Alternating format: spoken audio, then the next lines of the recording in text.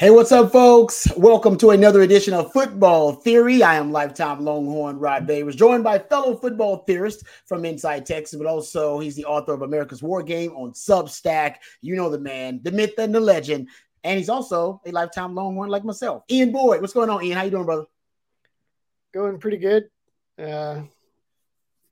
Just almost had a long winter's nap just now. So, Hey, trust me, I don't have as many kids as you do, but man, I've never valued naps as much as I do now as a new parent. It's amazing. I always thought people, I was like, man, I don't need naps. I was never a nap person, never in my life. I've never been a nap guy. I just always find something else to do. I'll relax and kick it, but no naps. Oh, at 40, in my 40s, I become a nap guy. That's amazing. It's all because of the kids, man. It's wear me out. is your wife taking any pictures yet of you asleep with the baby on you or something? I already sent them to mom and dad. David, that was like a week or so ago. Yeah, passed out on the couch with the baby. Yep, already done that. Yeah. Oh yeah, that's a regular occurrence now. Yeah. So now, but you know what? My dad used to do it all the time, and I'd make fun of my dad. And now, full circle, baby. Now I know. Now I get it. Now I get it. All right, let's get right to it. We're not wasting any time here.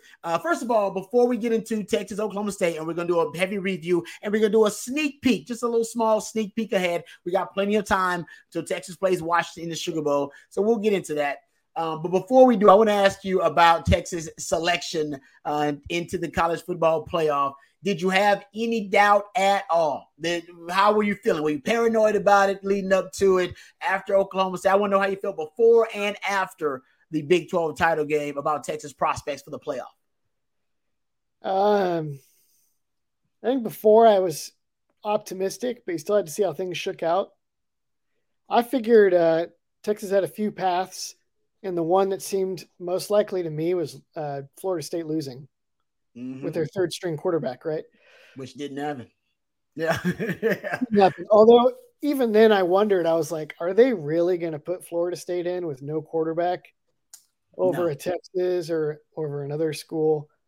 After the game, felt very confident. You could just tell on all the channels, all the shows, everyone was like, that team's got to be in. Yep. And in my opinion, the committee usually makes, like I always tell people when the weekly rankings come out, I'm like, guys, this is just to rile you up and hold your attention. Get the conversation going. Yeah. It does not matter. And they're like, but Ohio State is ahead of Texas. How will Texas jump over Ohio State? Oh, well, they will. Just wait. And like Sunday morning, I woke up early for church. I was taking a shower and I was thinking about it. And I was like, okay, the committee has got to go Michigan, Washington, Texas, Alabama. It's just that's the way it's got to work. Yeah, because you can't leave out the SEC. Like that would have a bigger asterisk on the title than if you had if leaving out Florida State. If you leave out Florida State, it's like, well, that sucks. What about their season? But no one's going to say, well, we don't know who would have won because Florida State didn't get to play. Right? Nobody's going to say that. Nobody's going to say that. Nobody's going to say that. And if you put Alabama in, you have to put Texas in. Because you can't just completely disregard the regular season. Yeah, they open the door. If they get in, they open the door for Texas. Like their only losses to Texas, you got to respect the head-to-head. I think the committee got it right. I do feel bad for Florida State. It does suck that it's a terrible atrocity that an undefeated team stays out. But if you're talking about the most entertaining product in the four best teams, I think they got it right about the four best teams. Let's say this about Florida State, okay? They've been coasting into the playoffs over in the weak ACC for years. Okay? That's shoes fair. On the other foot now. It was great being an SEC team in an SEC light conference. Now it's not so great. Oh, well. There's no sympathy here for me. They've had so many chances that others – like how many times would Auburn have been in the playoffs if they could have played in the ACC? How many times – could Ole Miss have made it one year? How many times would LSU be in there? You know, just like I don't want to hear it from Florida State. That's fair. I don't. I have no sympathy. There are no tears for me in for Free Shoes University. Well, and next year ain't nobody's have to worry about it. Like next year it'll be a moot point. Like Yeah, it's not even a topic next year. So no, I'm with you. I don't feel bad for Florida State because this is the way style points. Unfortunately, we were talking about this with Texas prior to them blowing out Tech and blowing out Oklahoma State. The style points do matter. You see that now because you're right. The national narrative shifted. It wasn't even about Texas making it in over Florida State after they blew out Oklahoma State. It was about Alabama making it in over Florida State because everybody said, "Oh no, Texas is definitely one of the four best teams." They're the way they've looked the last 2 weeks. That's a style points thing. That's winning in a dominant fashion, and I think that it definitely helped shift the narrative. I think Texas would have made it in regardless, but it helped shift the narrative that Texas was definitely one of the four best teams. So give it up for Sark. I'm looking at 7.89 million people watch the Big 12 championship game. That's a lot of people. A lot of people. So I do think that those style points ended up really mattering. I agree. I'm trying to look at what they were last year. I want to say this year are the four most the highest rated Big 12 games. Texas is 3 out of the 4. The only other one was the TCU Colorado game, which makes sense. The Dion primetime one. I'm seeing 9.4 million for Kansas State versus TCU. Yeah, because of the college football playoff kind of stuff. Yeah, that's a good point. That one may have had more eyeballs because of storylines. Everybody knew Texas was going to blow out Oklahoma State and beat them. K-State, remember, that was a lot of people were picking K-State in that game, which they did. So that's interesting. All right, let's talk about this Texas-Oklahoma State game. I want to start with the defense, and then we'll make our way to the offense because I'm not sure which one was more impressive. I mean, that's how dominant of a performance it was from Texas. But the defense held what is likely going to be the Doak Walker Award winner, Ollie Gordon, to 34 yards total. 34 yards. Texas had 33 first downs on offense. They almost had as many first downs on offense as Ollie Gordon had rushing yards. He threw that temper tantrum early on in the game. I think it was after like the first few drives. He's, seeing throwing his helmet, losing it. And I think, honestly, he just saw what was on the horizon. I think he's a high-level player that figured out, I'm not going to be able to run the ball against this damn team. I'm the best running back in the country, and I'm not going to sniff any daylight versus Texas. Sidebar, I got a whole new because that was a hell of a performance he had against Texas, considering now what they've done to every other good running back. But tip of the hat to the Texas rush defense once again. I think, Ian, they're so dominant and they're such an elite rush defense that's not even the biggest storyline of the game, holding the best running back in college football to 34 yards because it's expected from them at this point. Yeah. It was kind of the feather in the cap on the season for the defense, right? And T'Vondre Sweat is what is the trophy he's up for? The Outland. Yep, and he's up for the Outland. Apparently, Kirk Bowles is on that committee, so he's probably in good shape there. And the rush defense this season was all time.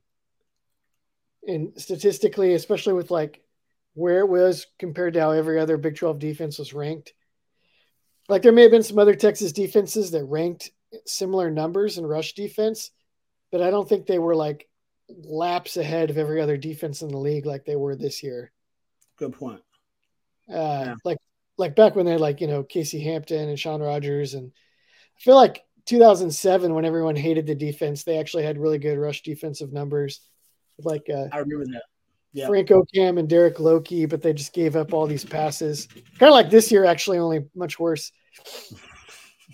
So that was a great capstone to the season. It was. I don't know if maybe if they play Michigan in the final, or if they play maybe Alabama. they could maybe put even more of a all-time, Yeah, insignia on the season of run defense. But that was, I mean, if they just wrap it up like that, that's going to be pretty good. I'm with you. And one of the things that I'm seeing from the Texas defense more, and you've probably noticed it too the last 2 weeks, they're playing more press on the field side. They've been playing press on the boundary. That's just what they do with Ryan Watts. But now they're playing press on the field side a lot more. They've played press on the field and the boundary in the last 2 games against Tech. I'm going to say more than they've ever played it. And against Tech, I mean, it was the best pass defense that we've seen all season. Held, I think, Barry more than like 2.4 yards per attempt, and they were spectacular. That was the best that we've seen the Texas secondary play all season long. Now, maybe it was because of the competition, or maybe it's because they're getting better and better. Against Oklahoma State, though, Oklahoma State had an adjustment ready for the bump and run coverage. And essentially their adjustment was, we're going to throw it deep. Y'all going to press, then we're going to throw it deep, and we're going to use double moves. Out and ups, hitch and goes, stalk, block, and go. And the truth is, it actually worked. Now, it wasn't enough for them to put together sustained drives consistently against Texas. But their adjustment did show that if Texas is going to play press like that, and this kind of gets us to foreshadowing Washington a little bit, if you're going to play press, teams are going to take you over the top. Oklahoma State's not a great passing team, even though they throw the ball out. They're not a great deep passing team. Against Washington, if they play press like that, and I think they will have to situationally, Washington's going to have their opportunities. Think of it the same way Texas does. When Texas sees Xavier Worthy or A.D. Mitchell with a guy playing press man on the outside, what do? They take it to the top. They take them over the top. I think Texas is going to see the same thing. Oklahoma State proved that, Ian. Yeah, there was at one point, I mean, they started taking some shots pretty early, right? They did, yep. Like first drive. They missed the first one, and Gundy wanted the PI. And they tried some on – they got bailed out. They took a wheel shot against Jahdae Barron, and I think kind of got bailed out by an underthrow. I hate that so much. I'd love to hear you talk about that sometime. How you're like – Yeah, it happens a lot too. You're trailing the receiver, and they like stop for the ball, and you run into them just before the ball arrives. Yeah. It's tough. It's cheap. It's cheap. You're a little bit beat, but you don't have to be beat that much for that to happen. No. A savvy wide receiver can get you on it. If you just throw it, if the timing of the ball is right, you time it out right. A really good wide receiver, if they stack you, mean get on top of the defensive back a little bit, you really can't do it to almost any DB. And you can make it look really bad. They like run into your back, and it's like, what I mean? It's all about how theatrical you can make it. But if you're a savvy wide receiver, I'm with you. It can happen. Because I would say half the time when a DB is defending a deep ball, they're in chase mode. They're out of phase. So you can pretty much do that a lot. And you're right. They knew they were going to get some cheap ones. That's why Gundy was so upset. He was so upset after they didn't get the first one, because he's like, dude, we basically baked that into the game plan. We're going to get some of these PIs, man. And they didn't give it to him. And he was pissed. So those were cheap, basically. Another no sympathy moment for me, and because they mauled Oklahoma's receivers in their Bedlam win. And they did not get any calls. Oklahoma didn't get any. That Drake Stoops one. Oh, there's a couple other ones too. And there was like one where the Oklahoma guy was like in phase and got like pushed and collided. And then they called it on Oklahoma. And Brent Venables lost his mind and got another flag. So no sympathy for them either. But they had a little bit of success. Their guy, Rashad Owens, was really good with the ball in the air. Yep. Brennan Presley, they actually targeted Presley on a lot of their deep shots. They'd have him like run a wheel or something. They ran out and up with him in the wheel rhythm. Yeah. You're right. Yeah. And they hit some, but those were on Jahdae Barron. So it was not like they just weren't really open. Yeah. The only one that it really felt like they actually beat Texas legit was to, I think, Leon Johnson on Terrence Brooks. And he got a step on him in the post. Yes, and he missed him. And he overthrew, Alan Bowman Missed. overthrew. And then he Yeah. was about as angry with himself as Gundy had been at the officials. Yeah. I remember that one. And you're right. Texas was playing like a cloud coverage at times where the DB would basically kind of be in a playing cover 2 or in flat defender. It happened twice. Toward the end of the game, they got it deep in like a 40 some yard shot where they basically the quarterback puts it right in between the safety and the corner. And then it happened again when they went formation into the boundary. And remember, that always pushed Jahdae Barron as this like high field safety when they go formation to the boundary because they don't like to travel Jahdae that way. And they went, I think it was Terrence Brooks. It was the same thing. He was basically a deep cover 2 safety. And they were playing some of the cloud coverage, and they put it right in between them. And was that another guy, or was that the one that they hit? That was the one they hit. That was the one they hit. Yeah, that was the one they hit on. So you're right, because Texas, in terms of playing straight up and getting beat deep, didn't happen a ton. And it just on those out and ups and the stalk block and go. You know, they basically they built the game plan to attack Jahdae Barron.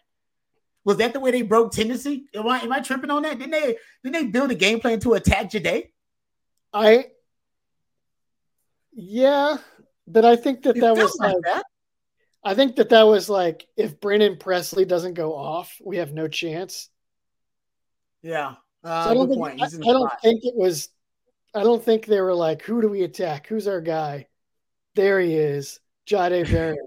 I don't think that's how they were thinking. I think they were thinking like, these receivers run 4.7, 4.8. They're not going to get over the top. That's true. Inside, we're going against Devondre Sweat. Process of elimination. Where do we even try to attack? We'll just have to do what we can with Presley. I think that's how they calculated it. It gotta be. It's gotta be that. Cause I'm like, they can't be building a game plan just to attack Jahdae, but they had success. That's why I was like, that's weird. I went back and rewatched it, but I think you're right. I think they're like, hey, he's gonna be in the slot. That's our best shot to make plays, to get explosive plays. We can't ignore that guy just because Jahdae's there. We're going after him. And that's why they went formation in the boundary a lot, though. And they actually didn't even have to deal with Jahdae. Put him in no man's land. And they scored the touchdown on Hill and Jaron Thompson. Yes. They were playing a little bit off, and they had him just like run the quick stop into the soft spot of zone, and just like as soon as he turns around, the ball is there. Yep. Yeah. That was part of their game plan too. No, you're right.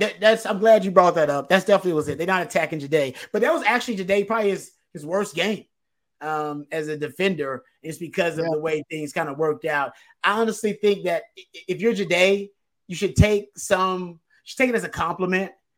In order to beat you, teams need to go double moves. They got to go stalk, block, and go.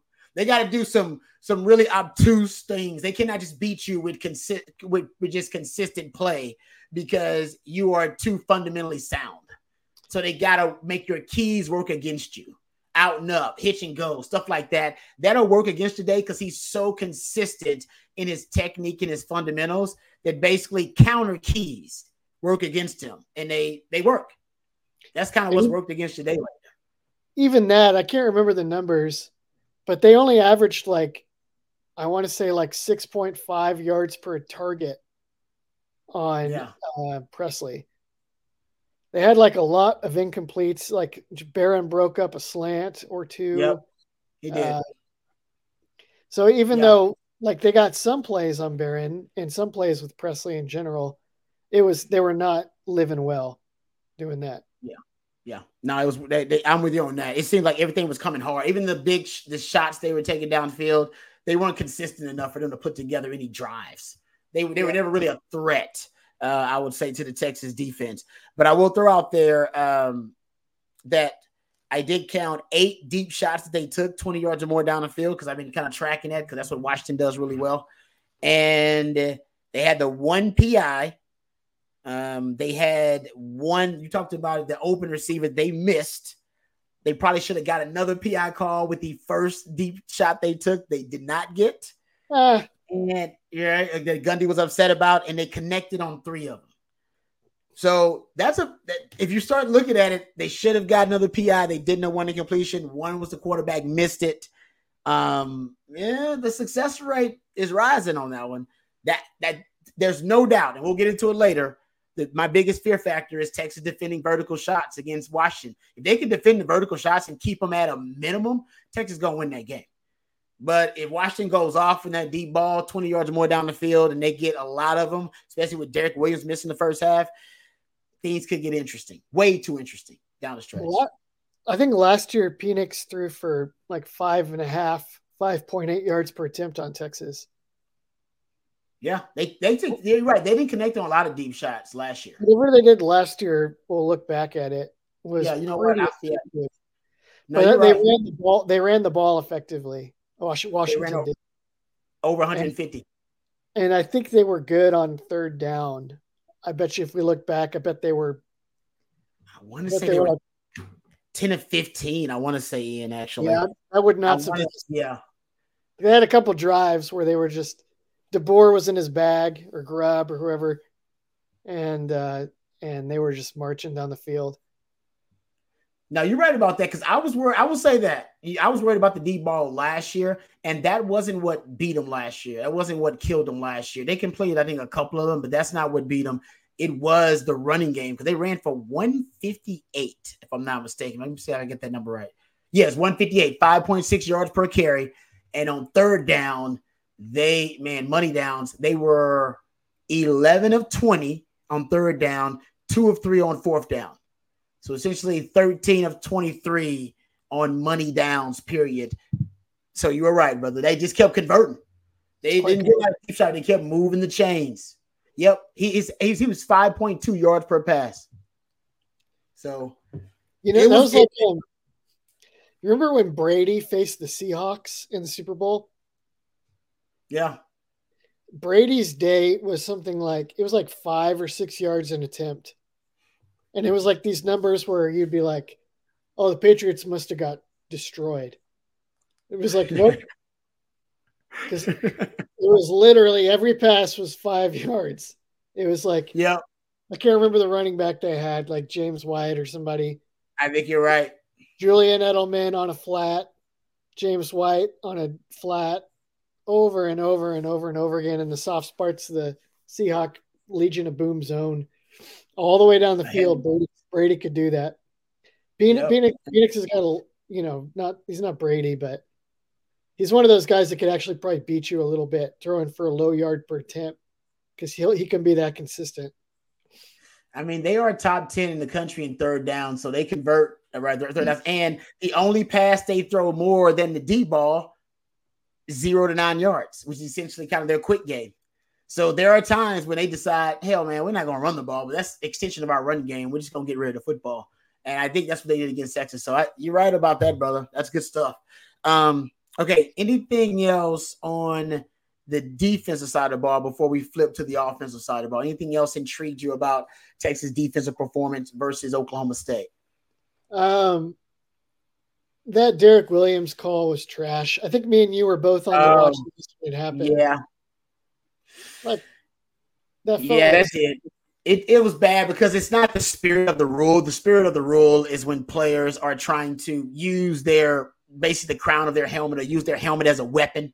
All right. And he was not doing that. He literally was just trying to block a guy. Was it special teams play?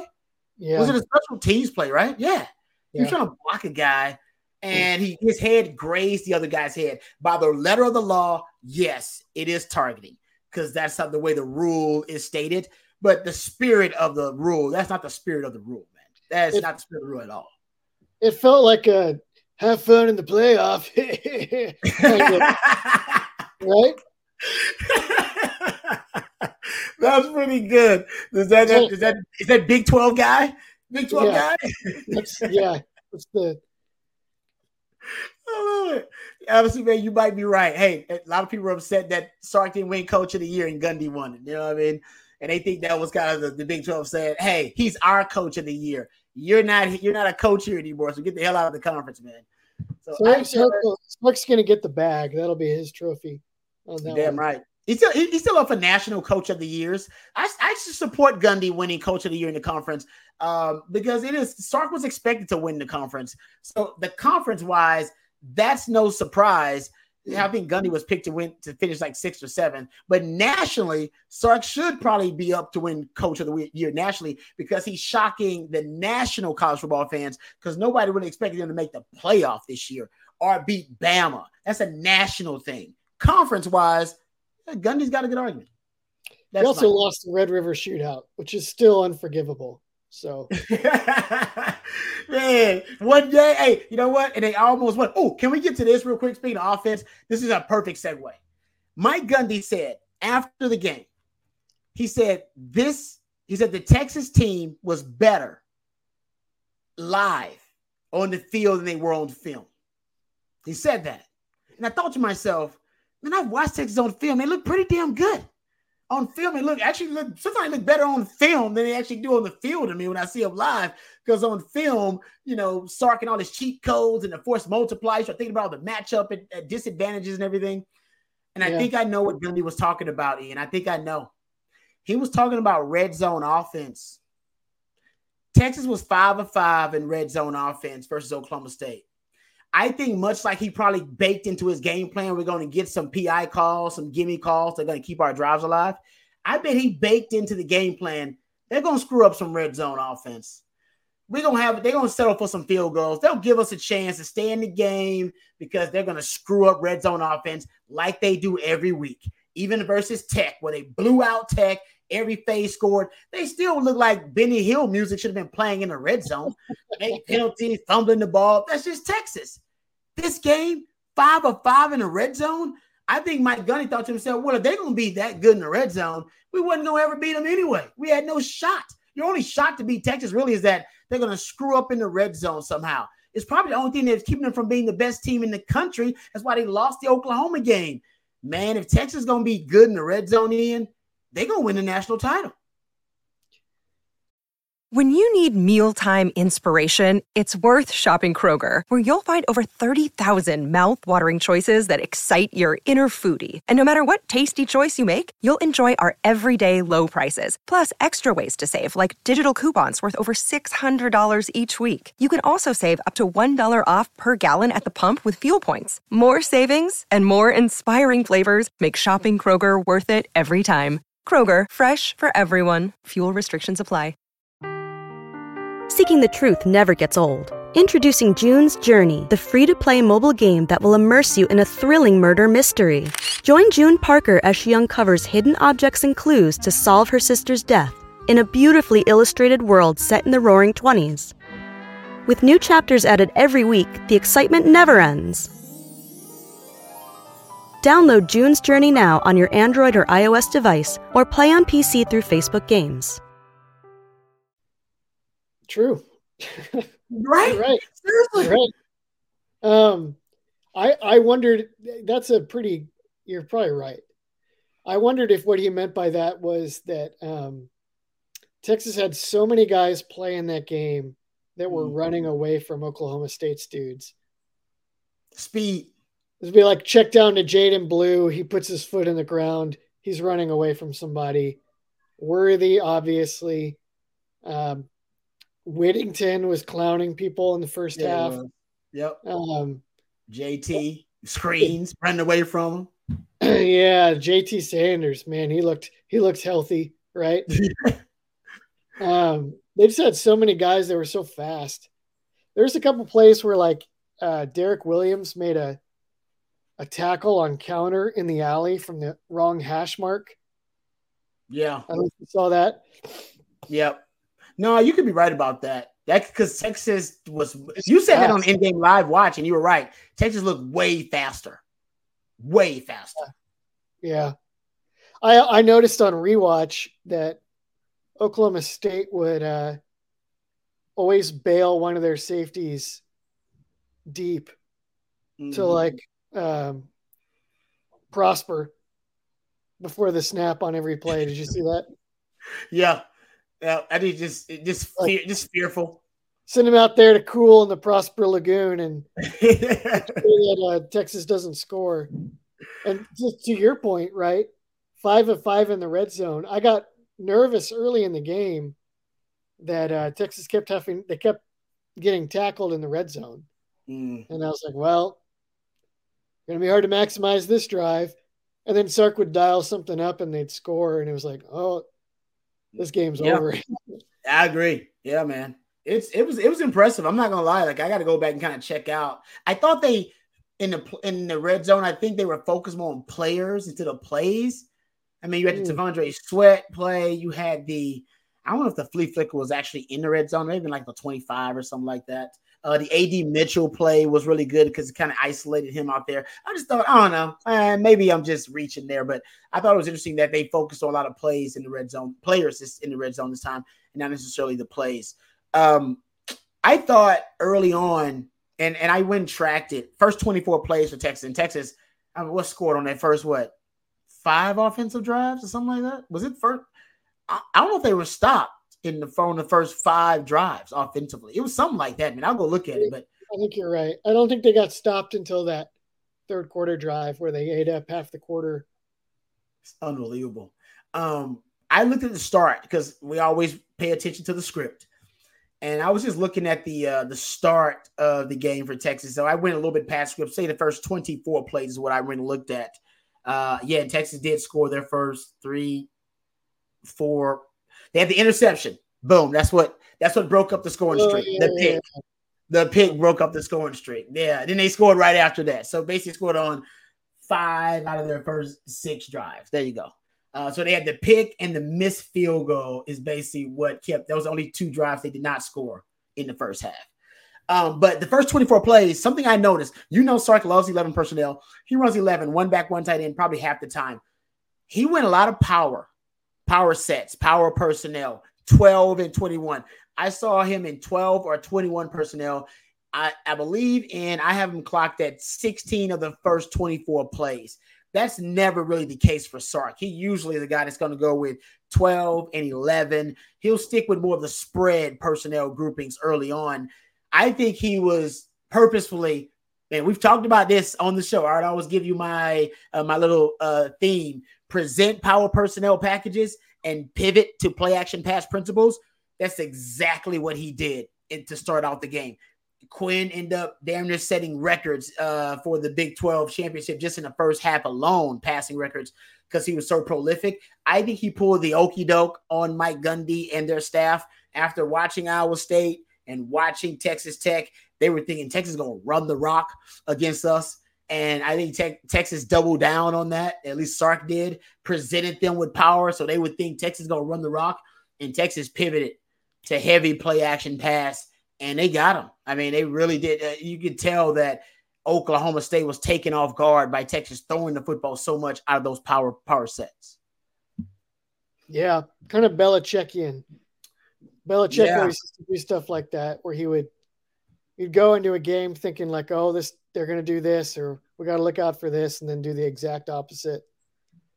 Felt like that. I'm falling in love with the 21 like you are too. Oh, it's awesome. There's so much they can do to create a really easy play action read for Quinn from those. Mm-hmm.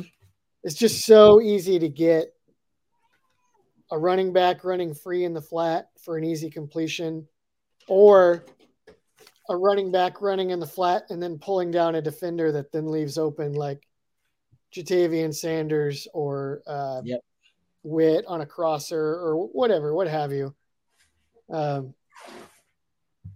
I'd like to go back and look. If you notice, let me know. I'd like to go back and look how often Quinn had to go past like a one read play in order to find an open receiver. That I would honestly, and that's crazy you brought that up because I was talking to Bobby on one of the live streams, and he remarked that he thought Quinn got deeper into progressions in this matchup, probably more so than he's seen him in a long time. I'm going to track that and see, because I think he may have done it a lot too that I did not track. Getting back to the 21 personnel, though, they did average, I think, 14 yards per play. 21 personnel in that game, some ridiculous number. And most of it was on that breakaway run. I think it's a 50-something yard run by Keelan Robinson. But I'm with you. I think Quinn, because the power personnel really kind of cleaned up the looks for him, I think Quinn may have had his best game at Texas, period. It might have been his best game as a football player, period. I talked to Jerry Hamilton about it. He said he had a game like that in his high school career, but they didn't win the game. They lost the game. So maybe if you ask Quinn, he'll say it was his best game. I am with you. I think we're starting to see the growth from him, getting deeper into progressions. And then if he can do that, I mean, honestly, that's probably what he's coming back to school for, to prove he can do that and really, pair that up with the footwork and the technique and the throwing motion. Right now, I think we're starting to see Quinn take it to another level, and it might be right in the nick of time. So I definitely think that was his best game that we've seen him play. But I do think if we look back that we're going to see that he threw to his primary read a lot of time, most of the game. But I do want to say this for Quinn. I don't know if there's a better quarterback in the country throwing to the primary read. I agree with that, man. And including on rollouts too. Like, it's like, here's my guy. I just got to get it to him somehow in position to make the most of it. And he'll hit him on the right shoulder, and he'll do it from different angles. It's actually kind of what I thought Quinn and Sark would be in year one. And that was just too ambitious. They just weren't going to be there in year one. But I love what you just said there. No, because I think you're right. I track targets to motion, right? It's just players who are targeted in the passing game prior to the snap, or who are basically they're in motion at the time of the snap or prior to the snap. And in that game, I have him 100% completion percentage, 9 of 9, targeting players to motion. And I haven't figured out, and I'm pretty sure that it's the first, like, start scheming them open. Like, it's a first read, primary window throw. Like, it's almost a predetermined read, pretty much. This guy's going to be open. Just make sure you hit him in stride. And Sark loves that about Quinn's game, getting back to your point, that if he knows who's getting the football, he can put the ball on the money, perfect placement with the perfect amount of touch, so if he can catch the ball in stride. The whole point of targets to motion, so the guy gets the ball in stride already, and he basically has almost a running start, all right, to be able to get leverage. And getting back to Sark, though, this is how you know Sark's in his bag. One of his conceptual signatures is targets to motion. The games where he has had the most targets to motion, how about this? Both Alabama games. I want to guess. Oh, you want to guess them? Yeah. Well, I already gave you 2. I gave you 2 already. So this is for all 3 years? Or 2 years? This is for the last, I've been tracking it for the last 2 years. Okay. And I have both Bama games. He's got 10 and 9 in those Bama games. That was 9 in the Oklahoma State game. I have Oklahoma. I bet that's the next one. Not as many as I thought in the Oklahoma game. I only counted 5 in the Oklahoma game, 5, 6, and 5. So not as many as you think. The other game where he has more targets to motion in any other contest? Kansas game in 2020. 2021 Kansas, which makes sense because he was freaking out about losing to Kansas at home. So I think he went deep into the bag. He went deep. He was like, man, we gotta score some points. So I think he was just going deep into the bag. That's so I think it's a way to tell how excited Sark is about a game plan, how many targets to motion that he has. That's just one of my theories. He had to empty the bag on Kansas. He did. 2021, dude. He's like, we're gonna lose. They come back from like a 24-point deficit or something, and then of course they still lost in overtime. He still lost, but he's in his bag. Yeah. No, you're right about that. But there you go. Oklahoma State, to your point though, Sark gives him a lot of predetermined first read throws because Sark knows that's when he's at his best. I want to know how many he had against Arkansas. 1. I wonder if it just occurred to me. I was like, I wonder if he tried to dial some up for Card and Card missed him, and he was like, screw this, I'm going to Casey from now on. And you know what? It might be schematic though, because I'm trying to see this year where Iowa State is. It might be schematic because this year targets motion only 3 versus Iowa State, and you had 1 versus Iowa State in 2021. It may be like the style of defense they play that it just basically targets to motion is a moot point. Like it doesn't give you a schematic advantage. It could be that something too. Yeah, just throwing it out there. Okay, I will say this. I think Quinn. This is the thing about it. If Quinn plays like that again in the college football playoff semifinal, does he come back to school? Right? I don't know. And he might. They got a month. He might. They got a month to put together. They get to get, Rocket the Raccoon building weapons from junk. And like just getting it ready, Yeah. Like, what's this one? I don't know. Don't touch that, Quinn. Don't just say it. He hasn't made the announcement yet. So I'm assuming it's still up in the air. Just throwing it out there, man. I hope he has a tough decision to make. I bet you that's what he's waiting on too. Because if you go like, let's say they got like Michigan in the national championship. Let's say Michigan solves Jalen Milroe, which I don't know that that's going to happen, but let's say it did. And then they've beaten Stroud twice.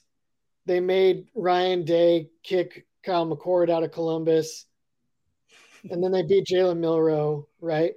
And then if Quinn goes out and gets them because he's beaten Washington, right? And he just torches Michigan and wins the national championship. Yeah. Then you go pro, right? Yep. You go. Because you could get a lot better, but your stock will never be higher. Yeah. And you know what? What's a great example of that? You remember 2014 when Ohio State makes it because Cordell Jones ends up being the third-string quarterback. And Cordell Jones was not on anybody's draft board. Why would he be? He was a third-string quarterback. He played 3 games, Big Ten title game, semifinal, and the championship game. He ended up being a 4th-round pick from a 3-game evaluation that he balled out in. So if Quinn's considered a 2nd-round pick right now, and he just balled out in the Big 12 title game, and he puts together a really good semifinal and even better championship game, I'm with you, Ian. Dude, go. Cash that lottery ticket, man. Don't wait. Go. All right. Hope we got to worry about that. That'd be a great problem to have. All right. Before we wrap it up, let me get your thoughts about Washington's. I know you already been watching them, and I got a little theory for you, too. I want to see if you agree with it about Washington and Washington's offense and Steve Sarkisian. What are your thoughts about the Washington Huskies in the matchup? They're kind of scary. Mm-hmm. I think Texas is a better overall team, but the thing that Washington does well is the equivalent of knockout power in a boxing match. Love it. Their passing game. It's it's like you're going against Tyson. It's like if you would get him into the later rounds, we'll probably be okay, but he might just knock us out, get us an uppercut in round 3. I like it. Yeah. And their ability to come back. Ooh, their ability to come back is scary. They have they have at least 2 NFL receivers. Jalen Polk may make 3. I think they might have 3. McMillan is awesome. Rome Odunze is a 1st-round pick. They have a bunch of tight ends too that are good.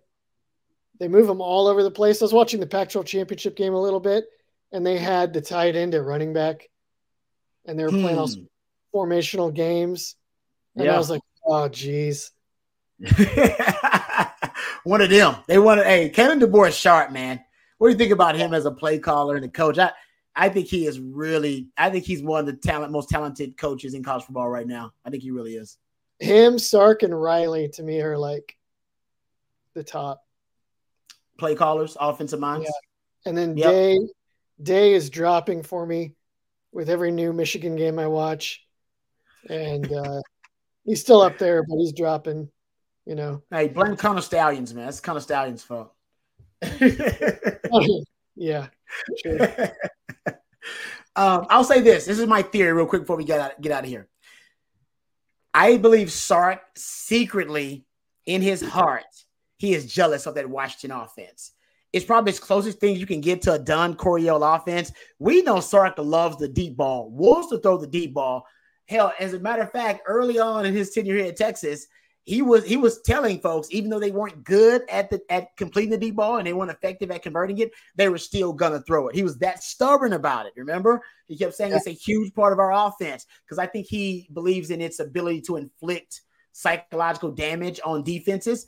But I think now, being a wiser coach and evolving as a coach, he's realized that and accepted the fact they're not great at the deep ball. It's not a strength of Quinn. And actually, it's doing more self-harm. It's doing more damage to our team, getting us behind the chains when we throw them on first down and we fail to convert, than it is inflicting psychological damage on the defense. So he's curtailed his frivolous deep shots down the field.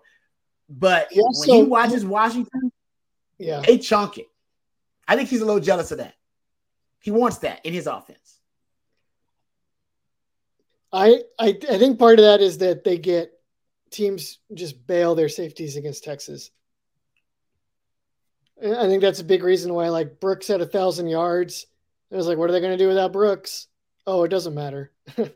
Yeah. Because teams are just so afraid of Mitchell and Worthy. I think once they hit that deep shot to Worthy in the Alabama game in Tuscaloosa, it was kind of like, well, shoot.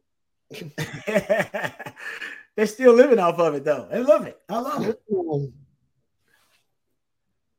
Well, why is it that Washington's able to do it so much? The receivers.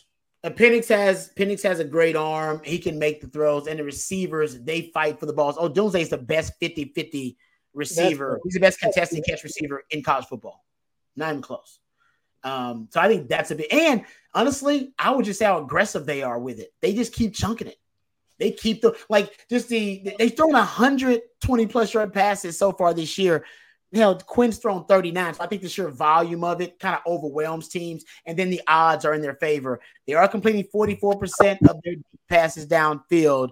Texas is giving up around 36%. If you take away the backup quarterbacks Texas played, they're giving up around 42%. And that's what I'm worried about a little bit, is that they're going not against this is the best quarterback they played with the best group of wide receivers and the most sophisticated passing game. And Texas right now is giving up around 42% of deep balls to starting quarterbacks, and it's the best one they've seen. That worries me just a little bit. Only thing that worries me, actually. So they're going to be working cloud for a month? They better figure it out. They better figure it out, Ian. I don't know what their plan is, but last year, as you pointed out, they did a decent job last year. They did a decent job. I need to see what they played last. Well, last year it seemed like they matched up. They ended up doing pretty well against the receivers in the matchups. They did. Yeah, you're right. So but they ran the ball against them, and they can't run the ball this year, though. We know that. Ain't gonna be no running the ball this year. They got to throw it to win. If they just do their thing and they play up tight and they stick with it, even if they hit a deep bomb to Dunze, maybe it'll just even out. Maybe they can be like, we don't think you can beat us for 4 quarters to run bombs. We think even if you hit a couple, it's going to even out, and then we'll have you. I like that. Because it's a risky way to play it, but that it is a risky way. But I agree with you, because it's a low percentage throw. It's supposed to be. It just isn't for Washington. It's like Dame Lillard. It's like, that's a bad shot. Well, for everybody except Dame Lillard, it's a bad shot. And that's kind of Washington. So your theory, it actually does make sense. I just pray they're not having a good day. That's what we got to pray. The 2014 Alamo Bowl was like that, where Michigan State had these big old safeties, and they've been playing press quarters all day, every day against everybody. And they played Baylor. And they're like, you're not going to run the ball. And we don't really think you can land shots on us all day in press quarters. If you want to try, you can try. We don't believe you can do it. And Baylor threw for like 500 or 600 yards. Exactly. Yeah, won like 42-41. And after the game, Pat Narduzzi came down and gave D'Antonio a hug, and they looked like somebody had just come out to two little brothers and been like, "Your daddy's gonna make it." Oh, It was really seriously. something. Oh, that's great. That's a great way to end it. I love that. Nice little anecdote there, brother. All right. We'll be back next week, and we'll be talking tons of Texas versus Washington. I got lots of notes. I'm going to go back and watch some more film. So is my man Ian. So we'll have the game plan ready for you of how Texas can pull off the win over Washington. Ian, thanks for the time as always, brother. It was awesome. You bet. Looking forward to this next few. No doubt. All right, folks, hopefully y'all will join us as well. And we'll be talking Texas football and everything in between. For my man Ian and for myself, until next time, hook 'em.